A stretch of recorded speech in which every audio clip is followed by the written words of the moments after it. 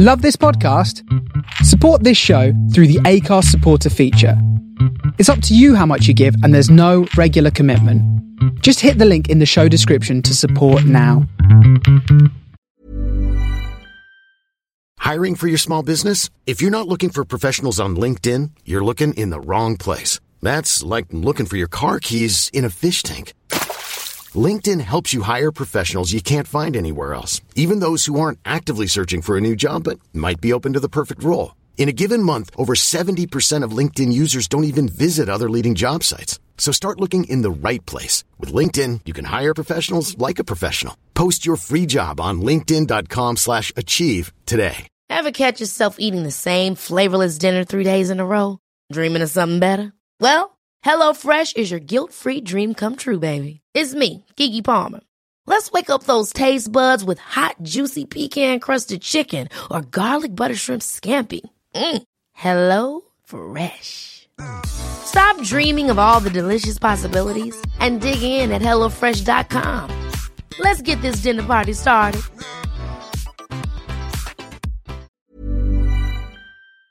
People of Earth, attention. Calling Tau City, turn on your radio.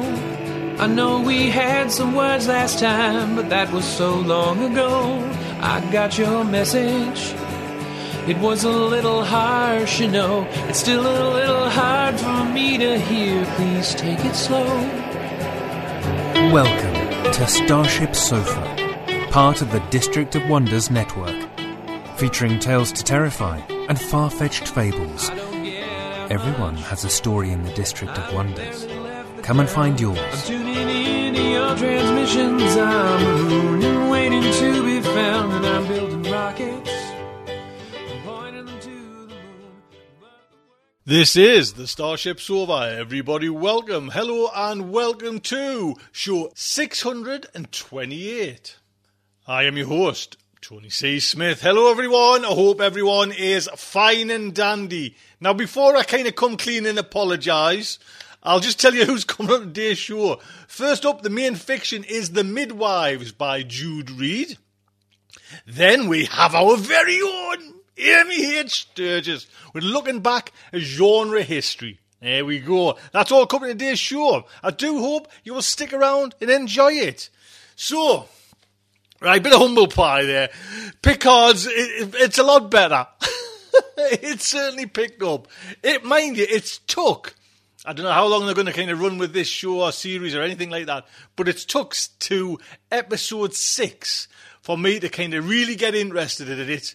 And the first one kicked off great, and then it just seemed to kind of plod along. I'm not going to give out any spoilers, so don't worry about that. It just seemed to plod along, but it's only with episode 6 that I thought, right, here we go, and I wanted to watch episode 7 straight away. Now, I haven't done that. What I have done is pause, I'll come back to it.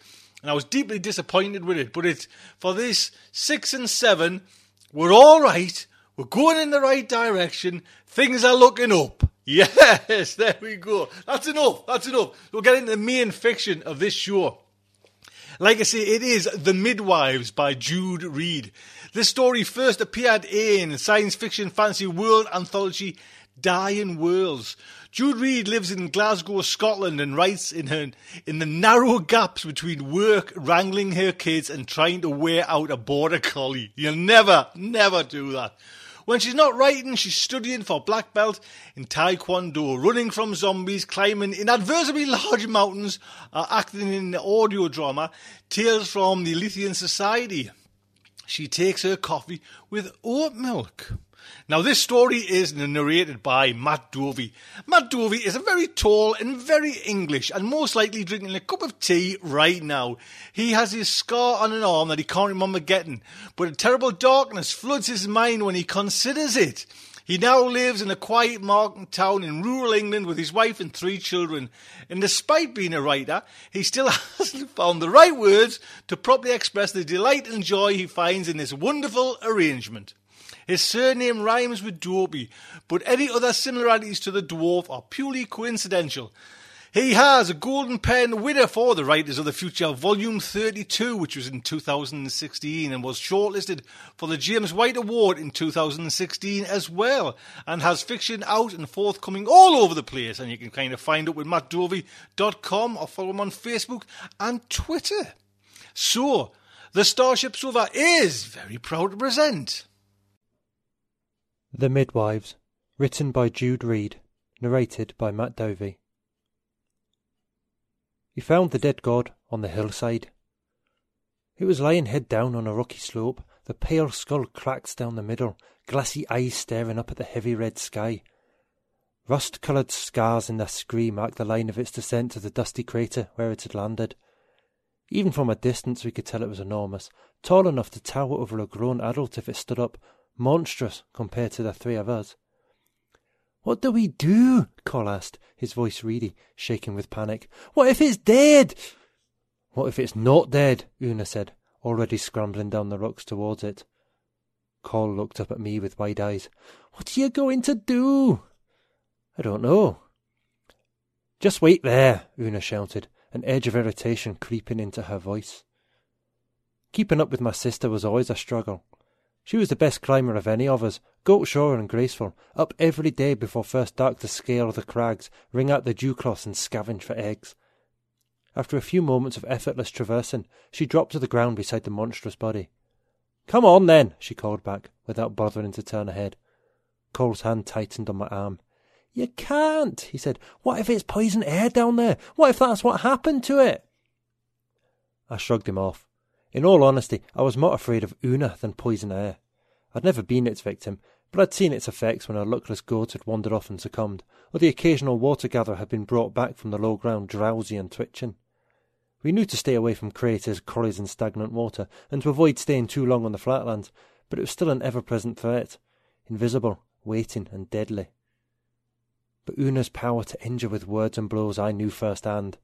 At 13, she was the oldest of the three of us, our leader, mentor and protector. She was the one who ensured our safety in Ptarmigan, who made sure we had our share of food and water, and a cool enough space to sleep. But that protection came at the price of obedience, and it was one we had learned to pay in full. "The gods don't breathe, stupid," I said, and I began an unsteady scramble down the scree. Una turned at my noisy approach, acknowledging my presence with a jerk of her head. "You took your time," she said, grudgingly moving to allow me access to the corpse sprawled on the ground. I muttered an apology. She ignored it. "Lift the head," she said. "Lift it?" She looked at me like I was stupid and nodded. "Yes, lift it." "Why?" "Just do it." She rolled her eyes. The god's head felt smooth and cool under my hands. I was surprised by its lightness as I lifted it, holding the pale sphere a few inches from the ground. Una ran her fingers over the back of its skull, probing, and brought them away covered in a pungent dark fluid. "Is it blood?" I whispered. The god's huge dark eyes stared up at the clouded red sky. Its face was a white death mask, its robes spread around it like vast wings. "I don't know. Maybe. Not the same as our blood, if it is." "Why is it here?" I asked. "Is it for the tithe?" Una shook her head, eyes still fixed on the body. "The tithe isn't due for another year. They're never early." She wiped her hand down her tunic, leaving a dark, oily smear. "Oh, what do we do?" "I need you to help me." I stared.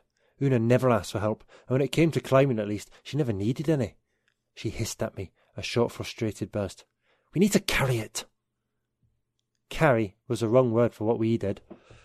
The pair of us struggling under its unwieldy bulk, we half lifted, half dragged the body up the slope to where Cole was waiting.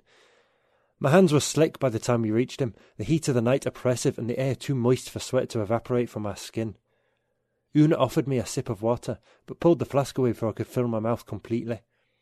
It was late spring, and the heat was nothing to what it would be in a month or two, but the cloud was low and thick, heat stroke a growing danger the further down the mountainside you went. But dewcloths and a few dribbling streams aside, water and the survival it represented were best found in the valley. We left the empty water carriers where we'd first seen the body, Una pushing our protests aside with empty promises to return for them later. The journey back to Ptarmigan took over an hour, the three of us exhausted by the time the huts and canopies were in sight, but Cole still found the energy to take off at a flat-out sprint, headed straight for the Godspeaker's hut. Goats and chickens scattered around him, all eyes on him as the hides covering the hut's entrance were pulled to one side, and the God Speaker walked out. She was old, the oldest person any of us had ever seen, older even than Mam's sister, who'd been an old woman when she died last year at 33. The God Speaker's exact age was a mystery, but she talked of remembering the last great rains, and those had been half a century ago, when the tribe still lived in the old settlement further down the hill. The white braid of her hair coiled around her head like a crown, and she wore a long robe over the same short tunic as the rest of us. I watched her gaze turn from the anxiously fluttering call to us, and then to the dead god. It was only for a moment, but I saw an expression cross her face that was shockingly unfamiliar there. The God Speaker was afraid. "We found this," Una said, her clear voice carrying across the settlement, "on the northern face." The God Speaker stepped forward. "Bring it here," she said, and pulled back the hides that covered her doorway. A few of the tribe moved to help us, but she waved them away, calling us forward by name. "Into my hut," she said. We laid the god down on one of the two narrow beds in the hut. It smelled of goat and earth and the sharp-smelling ointment that the God Speaker used on ritual occasions. Half the tribe had been born in here, and I remembered more than one night spent under this roof, dreams made vivid by fever and flavoured with the taste of her potions. The God Speaker was the voice of the gods, the grandmother of the tribe, a constant, reassuring presence that meant safety, belonging and home. When I looked up at her, her face was grey, and her mouth was drawn into a thin, hard line. "Where did you find this?" she asked, voice soft and controlled. Una answered for us. "On the north side of the ridge." The God Speaker ran her hands over the god's skull, eyes closed, face averted. "Thank you for bringing this to me." "What does it mean?" Cole asked into the silence that followed. "How can it be dead?" I asked. Una laughed a dull, ugly sound. "Same way anything can be dead." The God Speaker's eyes snapped open. "Go," she said. Cole and I began to scurry for the door, but Una lingered. "What are you going to do?" she asked. "Commune with the gods. Observe the rites." The God Speaker turned her back. For a moment I thought Una would resist, but in the end she submitted to Cole's insistent tugging, and we left the hut together. Midnight had brought a light breeze, enough to lift a little sweat from our skin, and the sensation was bliss. The tribe were clustering around the God Speaker's hut, though the respect they had for her ran too deep for any of them to enter. Una brushed their questions aside with a shake of her head, and we followed her to the edge of the corrie and sat, a little distance from the torchlight's glow. "I will need to bring extra tomorrow," I said. "Water, I mean." Una shrugged a shoulder. "If you like, we've enough for ourselves in the hut." "And for a few days, yes. What about the others?" "They can get their own." Una was like that these days. She was turning from a child to an adult, body and mind both, and the change was making her cruel. Before long, the time would come for her to choose and marry, and I could already see the older boys preening when they thought she was watching. After that, it would be babies, like every other woman in Ptarmigan, one every 2 years. One to live, one to die, one for the tithe, and all to do again, as the old saying went. "If it wasn't coming for the tithe," I asked, as we sat in silence, legs dangling into the dark void, "why was it here?" Instead of answering, Una got to her feet. "Come on," she said. "Not you, Cole. You wait here." It was clear she expected me to follow her, and taking my obedience for granted, swung herself easily down onto the rock face and began to traverse it round to the far side of the plateau. The darkness didn't slow her one bit. I struggled to keep up, more than once placing my foot on a loose stone and sending it skittling down the precipice. If I fell, death would be certain, but I tried not to dwell on that, focusing instead on feeling for hand and footholds that would bear my weight. I almost overshot her in the end, so focused on surviving the scramble that I forgot to pay attention to where she was going. She had led us around the rock face that was the northern border to the settlement, behind the huts and the animal pens, far from Ptarmigan's lights, and waited on the ledge while I scrambled up beside her. "What are we doing?" I mouthed. "Follow me. Watch." The crowd of tribespeople had dispersed a little from the God Speaker's door, though there was still a continual low murmur from those that remained. The half of the tribe that had seen us return were wasting no time in updating the others, and their noise was enough to cover our approach as we crawled, flat-bellied in the dust, to the back door of the God Speaker's hut, and edged our way under the hides that covered it. It was brightly lit inside. not with the smoky yellow glow of tallow candles, but the brilliant white of the glowstones that the God Speaker alone could command. They cast a cold, clear light that suffused every corner of the hut, blinding in its radiance where it touched the dead God's face. The God Speaker was kneeling by the body, head bowed, hands folded in her lap. Her crown of hair had come loose, hanging like a white rope down her back, and I could see from her face that she had been crying. Though it seemed shocking at first, when I thought about it, it seemed obvious she should be grieving. Maybe she alone had known the gods were mortal, or perhaps she was as surprised as the rest of us. She put her hand tenderly to the god's chest, smoothing the folds of its white robe like a mother calming a child. Then she looked from one entrance of her hut to the other. I thought for one awful moment she had noticed us, but it seemed the white light inside was blinding her to the darkness beyond. With absolute familiarity, she wrapped her fingers around the god's neck, just where it met the angle of the jaw, and her movement was rewarded with a soft hiss.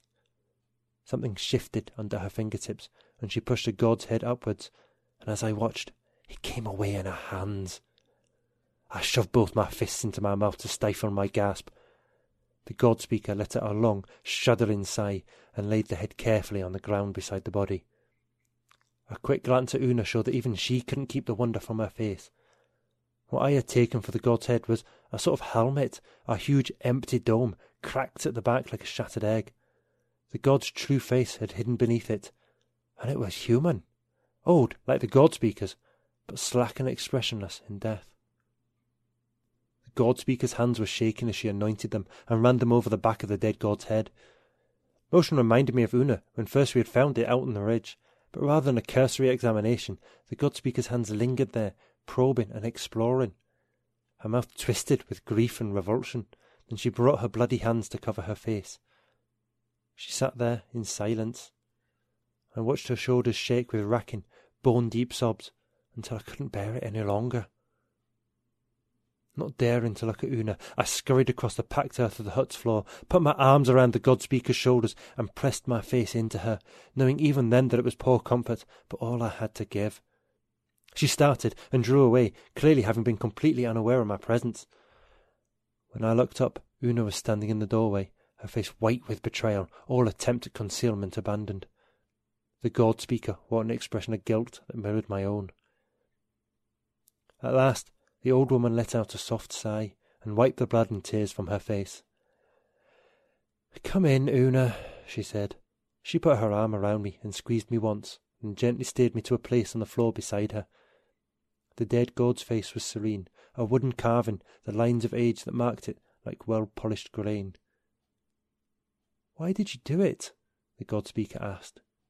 Her voice was gentle, but Una flinched. The God Speaker raised a hand, but the gesture was conciliatory, not admonishing. "It's all right, Una. I'm not angry. But I need to understand." Una took a half step into the room. "How did you know?" "I didn't, not for sure." The God Speaker's smile was sorrowful. "But who would have had the courage but you?" When she finally answered, my sister's eyes were on her feet. "Every tithe they take more and leave fewer of us." She bit at her lower lip, her face uncertain in a way I hadn't seen for years. "I saw it, coming to take what was ours. It was early, too greedy. But it didn't see me, hadn't noticed the uneven ground it was standing on. And I thought, one could push, and if it fell, then I'd know." Her eyes were closed now. I could imagine what she was seeing. The white arms waving as the god stumbled, robe billowing around it as it fell. The sharp crack of the helmet, the rush of scree down the slope, the silence that followed. My sister was shaking. "It fell." "Were your brother and sister with you? Did they see?" I shook my head along with Una. "No," she said. "I took them back later. I thought, if we found it together, as though it had been an accident, if we took it back, if the tribe knew that gods could die." "Then what?" Una raised her head, glaring as she met the God Speaker's eyes. The words tumbled out of her in a furious rush, hard-edged and bitter. "Then maybe they'd stop obeying. Maybe they'd think for themselves, not just do everything you say because the gods told you. And they're not gods, are they?" She pointed a finger at the corpse. "Just humans, just like us." "What will you do now, Una? Tell the tribe? Bring them in to see?" Una's voice was defiant. Why shouldn't I? Maybe you should. I won't stop you, if that's what you choose. But before you do, I want to ask you to give me a few minutes, to let me explain to both of you. The God Speaker reached out and briefly squeezed my hand. I owe you that. Una folded her arms, and the God Speaker took that as assent. You're right. We're not gods, she said, watching my sister carefully.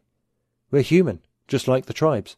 We're descended from the same people, the last to live in the age of technology.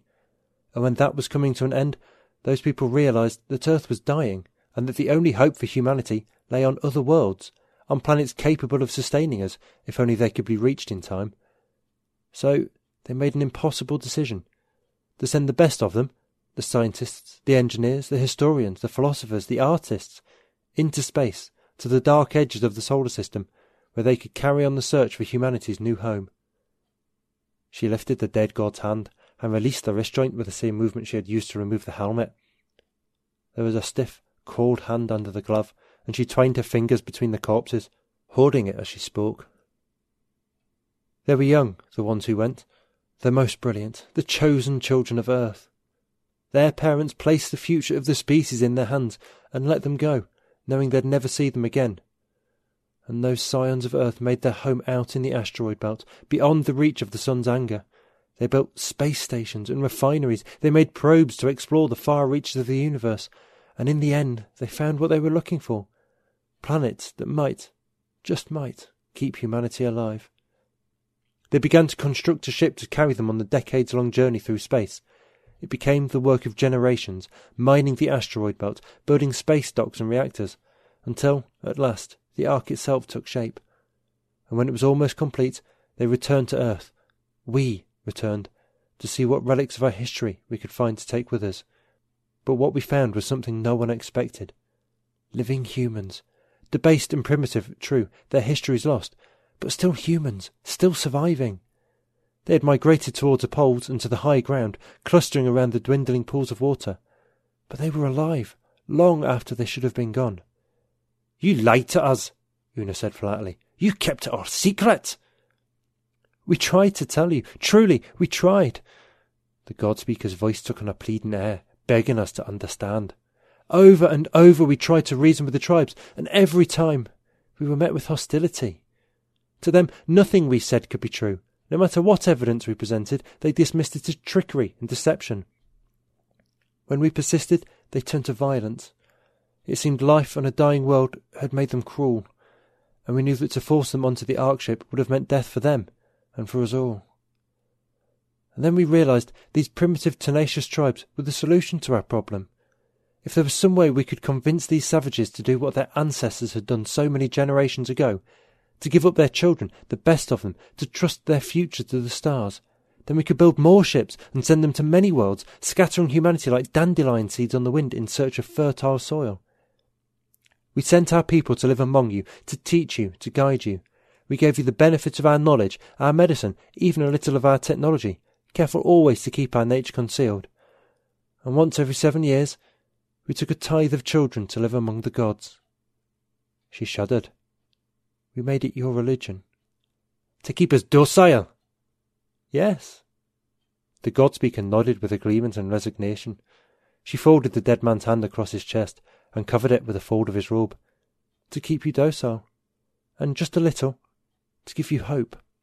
Farmers and butchers, Una said, bitterness seeping from her voice. You breed us when we're young and cull us when we get too old to be of any use to you.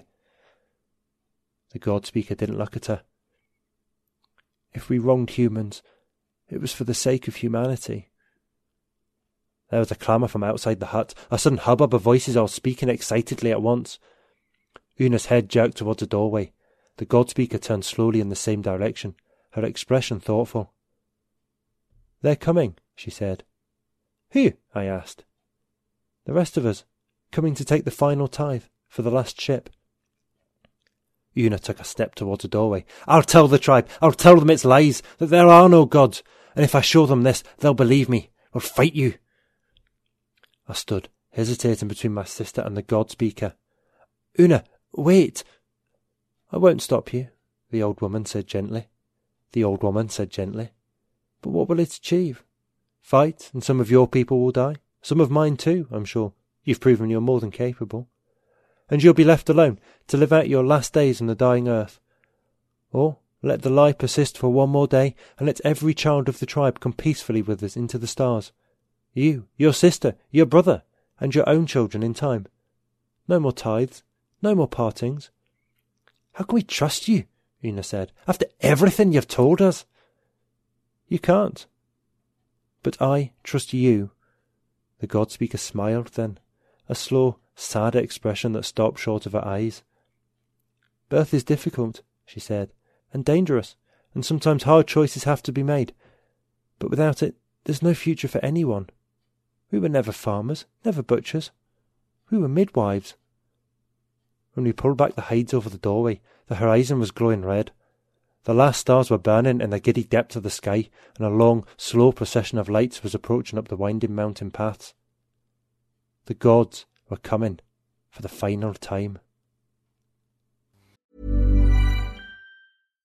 One size fits all seems like a good idea for clothes until you try them on. Same goes for healthcare. That's why United Healthcare offers flexible, budget-friendly coverage for medical, vision, dental, and more. Learn more at uh1.com.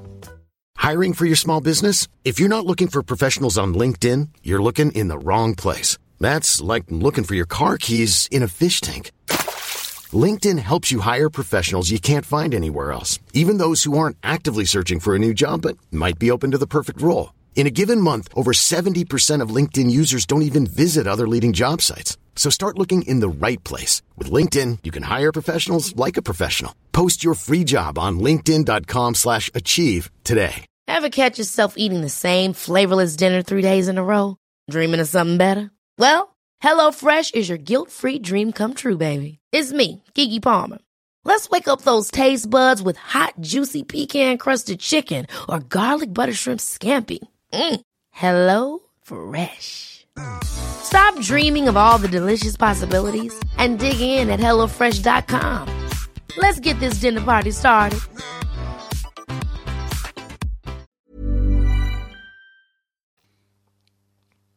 And there you go, Jude. Jude, thank you so much. That's an honour to have you on. That's lovely. Excellent. And Matt, always a pleasure, never a chore. There you go. So, Ames, lass, Amy H. Sturgis. Hello, my friends. It's time for another look back into genre history, and I'm excited about what I'd like to discuss with you today. But before I get started, one quick announcement. You may recall that I recommended a book to you last November. That was episode 612. The book was Monster, She Wrote, and it detailed many of the women pioneers of speculative fiction. And I wanted to let you know that the co-authors of that book, Lisa Kroger and Melanie R. Anderson, have now started a podcast based on that book. It's called The Monster, She Wrote Podcast. And it's so new that the second episode just came out, and it's great listening. If you are interested in genre fiction, in the history of speculative fiction, and women authors, women poets, women filmmakers, women who have been involved in the creation of the genre and its evolution as we know it, you won't want to miss it. So I just wanted to recommend the Monster, She Wrote podcast. Good listening there. All right, and so now I'd like to talk, first of all, about a work whose anniversary I missed last year, but I also want to do something I haven't done in a while, and that is sort of connect the dots. So I'm going to start in the middle this time, and then I'm going to look forward and look backward, and then connect some dots all together. 2019 marked the 100th anniversary of an important work of pulp fiction, and that work is The Curse of Capistrano by Johnston McCulley. It's a novel, but it was serialized in 5 parts between the 9th of August and the 6th of September in 1919 in the pulp magazine All Story Weekly.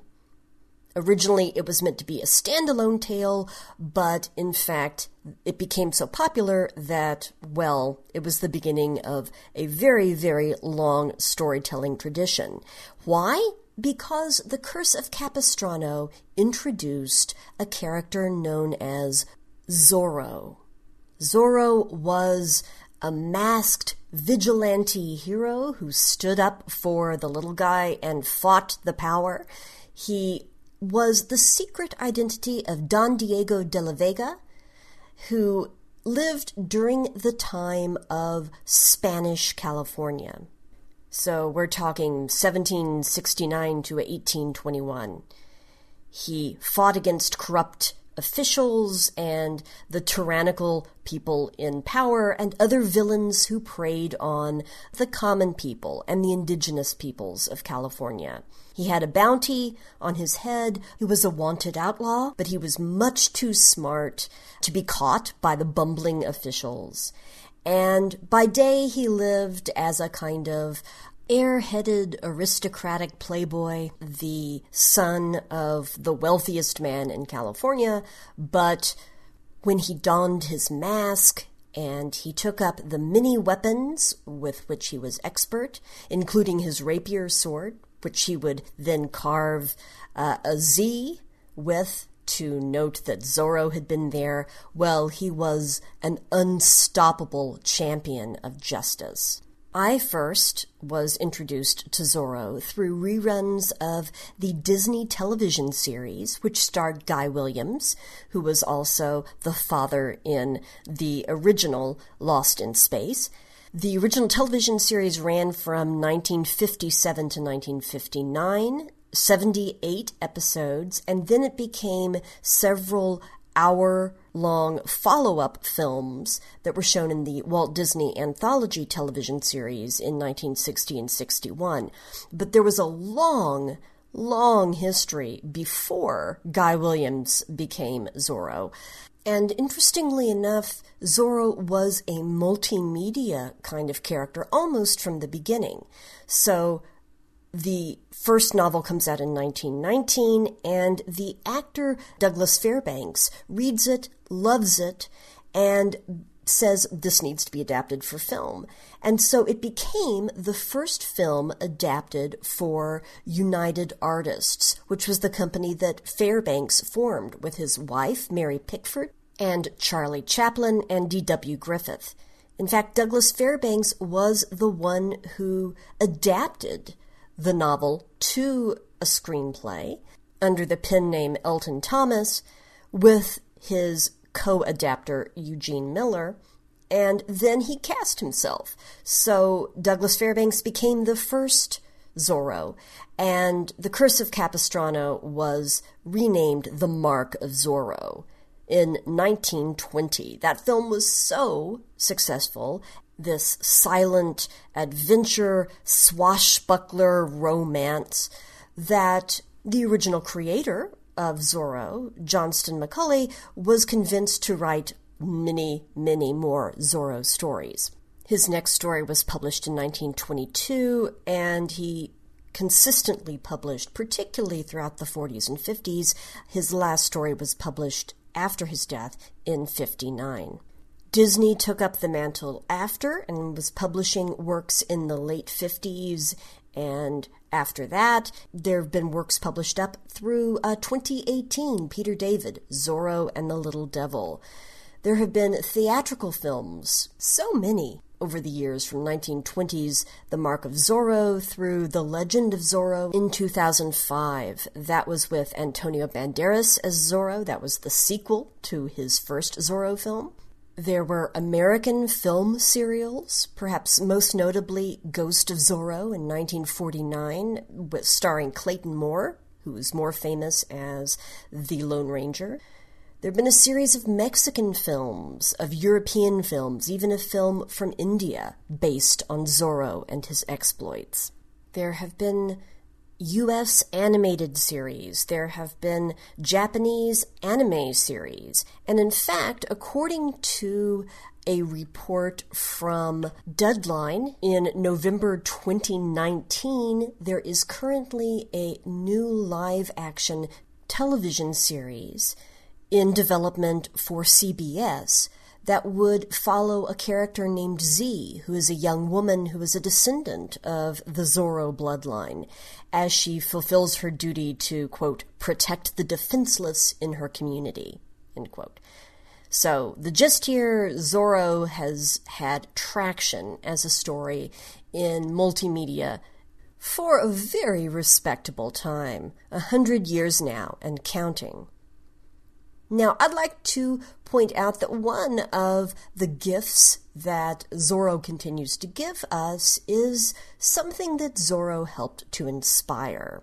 And here, because he says it so very well, I would like to quote from a piece from Escapist magazine by Kenneth Lowe. And here's what he says. Quote, across 5 weeks in 1919, the pulp magazine All Story published an adventure novel by Johnston McCulley called The Curse of Capistrano, and then probably quickly pivoted to whatever came next as they prepared to put out their next 300 pages of weekly fiction. You may never have read that story, but you know the main character. He's a fop who luxuriates in wealth and irresponsibility by day, but by night dons a black mask and strikes terror into the hearts of those who prey upon those less fortunate. His symbol is known throughout the land. He struggles with the duality of his existence. He's forced to endure disdain and disappointment from his loved ones because their safety demands that he hide his true self from them. In carrying out justice from the shadows, he shames the hapless and corrupt people who purport to maintain order by the light of day. They call him by the name of a beast because his capabilities seem beyond human. You get the picture. The pulp character Zorro, who celebrates his centennial this year, the essay is from 2019, and is a confirmed influence on Batman, end quote. That quote is from the essay The Fox and the Batman, How Zorro Shaped a Century of Heroes. And again, that's from Escapist magazine. It's worth pointing out that it was such common knowledge that Bob Kane, the co-creator of Batman, was influenced by Zorro to create Batman, that it has become kind of canonized in DC texts that Zorro was, in fact, literally an influence on the real Batman. In other words, we find that in the DC Comics continuity, it's established that the film that 8-year-old Bruce Wayne saw with his parents, Thomas and Martha, at the movie theater only minutes before they were then murdered in cold blood right before his eyes, was the film The Mark of Zorro. Now, different Batman texts will claim it's different versions. So, for example, The Dark Knight Returns claims it was the Tyrone Power version, the 1940 version of The Mark of Zorro. There's a story by Alan Grant that says that it's the 1920 Douglas Fairbanks original. In Batman vs. Superman, Dawn of Justice, the family is seen leaving a screening of the 1940s The Mark of Zorro. In the animated series Justice League Unlimited, it's clear that they're attending The Mark of Zorro, but it doesn't say which version it is. The Mark of Zorro is shown in the recent series Gotham, the television series that ran from 2014 to 2019. That version is clearly the Douglas Fairbanks 1920 film, The Mark of Zorro. And again, in 2019's film Joker, the marquee above the theater, when young Bruce and his parents exit, shows the 1981 film Zorro the Gay Blade. So, again, Zorro over and over again being acknowledged clearly in-universe as part of the origin of Batman, even as in our universe, Zorro was an inspiration for the creation of Batman. But where did Zorro come from? There's pretty clear connections that we can draw to the classic novel The Scarlet Pimpernel. You have Sir Percival Blakeney there, who is the fop by day and by night, the spirited hero, the Scarlet Pimpernel. But that doesn't fully explain why you have Zorro as this sword-wielding Latino character who hails from Mexico and was educated in Spain. Well, one of the works that deeply influenced the creator of Zorro was a very popular novel known as The Life and Adventures of Joaquin Murrieta, the Celebrated California Bandit. And it was by the first great Cherokee, in fact, the first great indigenous American novelist, John Rollin Ridge. Ridge is a fascinating character whose life is caught up in the tragedy of the Cherokee Trail of Tears. I've written about his family quite a bit in the work that I've written on the Trail of Tears, and his biography is definitely a work that I recommend. It's called John Rollin Ridge, His Life and Works by James W. Perrins. It's published by the University of Nebraska Press, and in that work, John Rollin Ridge is described as a cross between Lord Byron, the romantic poet who made things happen, and Joaquin Murrieta, the legendary bandit he would immortalize. John Rollin Ridge was a controversial, celebrated, and self-cast exile. His extremely popular novel about Joaquin Murrieta came out in 1854. Murrieta was a real person. He lived from 1829 to 1853. He's been called the Robin Hood of the West or the Robin Hood of El Dorado. He was kind of one of those figures whose myth and reality are difficult to kind of untangle. He certainly did exist, but his legend sort of outpaced his life even while he was still living. There's very little evidence about the historical Joaquin. But in the hands of John Rollin Ridge, novelist, well, he becomes a great avenging figure for justice. A Mexican miner who turned to banditry to right the wrongs that were done to him and others like him. Not only is The Life and Adventures of Joaquin Murrieta still in print, it's gotten the full Penguin Classics treatment. In fact, the newest edition has a foreword by Diana Gabaldon, the #1 New York Times best-selling author of the Outlander series. And here's the way that the book is described. The first novel to feature a Mexican-American hero, an adventure tale about Mexicans rising up against U.S. rule in California based on the real-life bandit who inspired the creation of Zorro, the Lone Ranger, and Batman. And so, all of this is to say, first of all, happy 100th anniversary, just passed, to the character of Zorro. But also, because history is so cool, to connect the dots between the first great native novelist, Cherokee John Rollin Ridge, and his The Life and Adventures of Joaquin Murrieta, to Zorro, and through the pulp hero of Zorro, to our modern caped crusader, Batman. So, I hope you've enjoyed playing Connect the Dots, and I look forward to joining you again very soon when we talk about something completely different, when we take another look back into genre history. Thank you. Amy, oh, big hug, lass, big hug. Hope you're doing well. I'm thinking about you quite a lot, lass, quite a lot. So that is Starship Sofa's show. Oh, I've got something to tell you as well. Show 228. It's at 628. Now, I don't know if I mentioned it or not. I'm sure I must have done. My son Reed wants to be an aerospace engineer. He's in sixth form at the moment, the final years, and he's just about to kind of take his kind of, I guess, the big exams, and he's took all the kind of physics, maths, and chem, and all them, just way above me.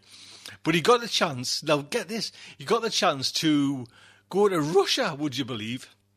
And there was like a course running, and we kind of signed Reed up, and he flew there by himself. I mean, he's never been away by himself before. He flew to Russia. had to fly to Amsterdam, then on to Russia, Moscow, meet someone, taken to a hotel, and then there was like a group of them, I think about 10, for ISIS, I think it's called. Now they got, like, they run a course where it's an astro, to become, I'll get the insight into what it takes to be an astronaut. And wasn't it held for the 5 days he was there in Star City, this is where Yuri Gagarin kind of took off from. This is where the hallowed ground of all Soviet space missions. This is like the training camp, boot camp. And he had a wonderful time. Honestly, I was thinking he's going to be, homesick and everything and just not digging it, but he just loved it. And it was lovely because there was the astronaut that was taking it for the 5 days was called Steve Swanson, and took the Reed, and I'm so proud of Reed. I'm just big thank you to Steve Swanson. If he ever listens to this show, it was just fantastic. He looked after my son, and it was just amazing. And Reed's come back buzzing, absolutely buzzing with it, and I honestly, I just you could have knocked me over a feather, because I was thinking, did you have a good time, Reed? Are you glad to get back? Dad, I could have stayed longer, another week easy. And you hear all the tales we were saying. It was like Russian military food, military beds they're sleeping on and everything. You know what I mean? It's just a bizarre scenario that he got himself into, and it was just, he loved it, absolutely loved it. And they were doing all docking simulations on the Soyuz and everything. He's just, just absolutely loved it. So there we go. My son's now back to Reed, take the dogs. How are you? Pick up that dog shite up. You know what I mean? He's back to the kind of real world there. So anyway, hope you have a good time. Look after yourselves. Take good care. Goodbye from me. This presentation has been brought to you by the District of Wonders Network, dedicated to podcasting the finest genre fiction. You can learn more about the District of Wonders and their many literary productions at their website, www.districtofwonders.com. Thank you for listening.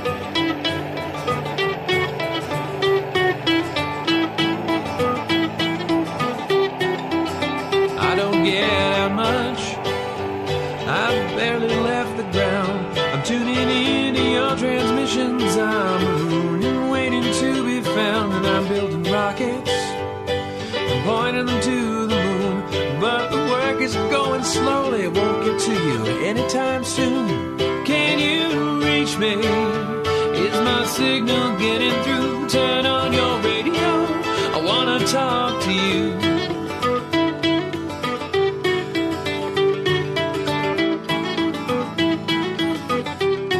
This signal's going light speed. By the time I get my say, I might already be on to you and on my way. But you're so far from here, and at best I'm moving slow. So I'm waiting on your call at home with nowhere to go. Can you reach me? Is my signal getting through? Turn on your radio. I wanna talk to you. I wanna talk to you.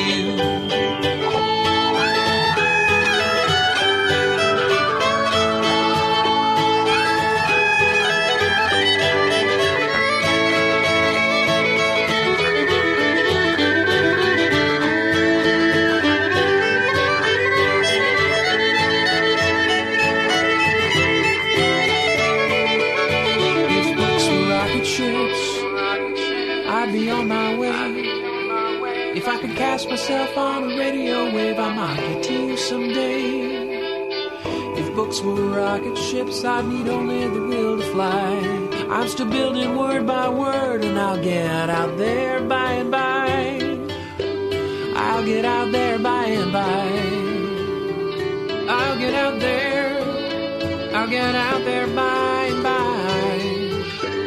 I'll get out there by and by. I'll get out there by and by. I'll get out there by and by. I'll get out there by and by.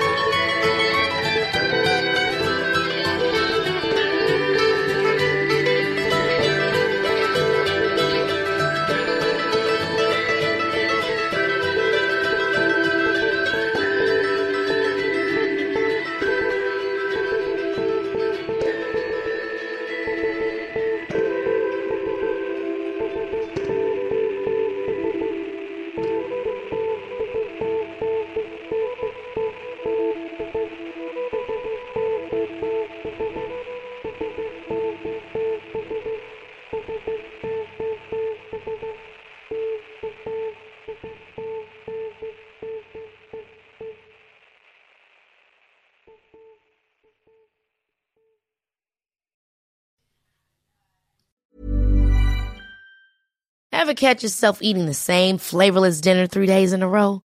Dreaming of something better? Well, HelloFresh is your guilt-free dream come true, baby. It's me, Keke Palmer. Let's wake up those taste buds with hot, juicy pecan-crusted chicken or garlic butter shrimp scampi. Hello Fresh. Stop dreaming of all the delicious possibilities and dig in at HelloFresh.com. Let's get this dinner party started. Even when we're on a budget, we still deserve nice things. Quince is a place to scoop up stunning high-end goods for 50 to 80% less than similar brands. They have buttery soft cashmere sweaters starting at $50, luxurious Italian leather bags, and so much more. Plus, Quince only works with factories that use safe, ethical, and responsible manufacturing. Get the high-end goods you'll love without the high price tag with Quince. Go to quince.com/style for free shipping and 365-day returns.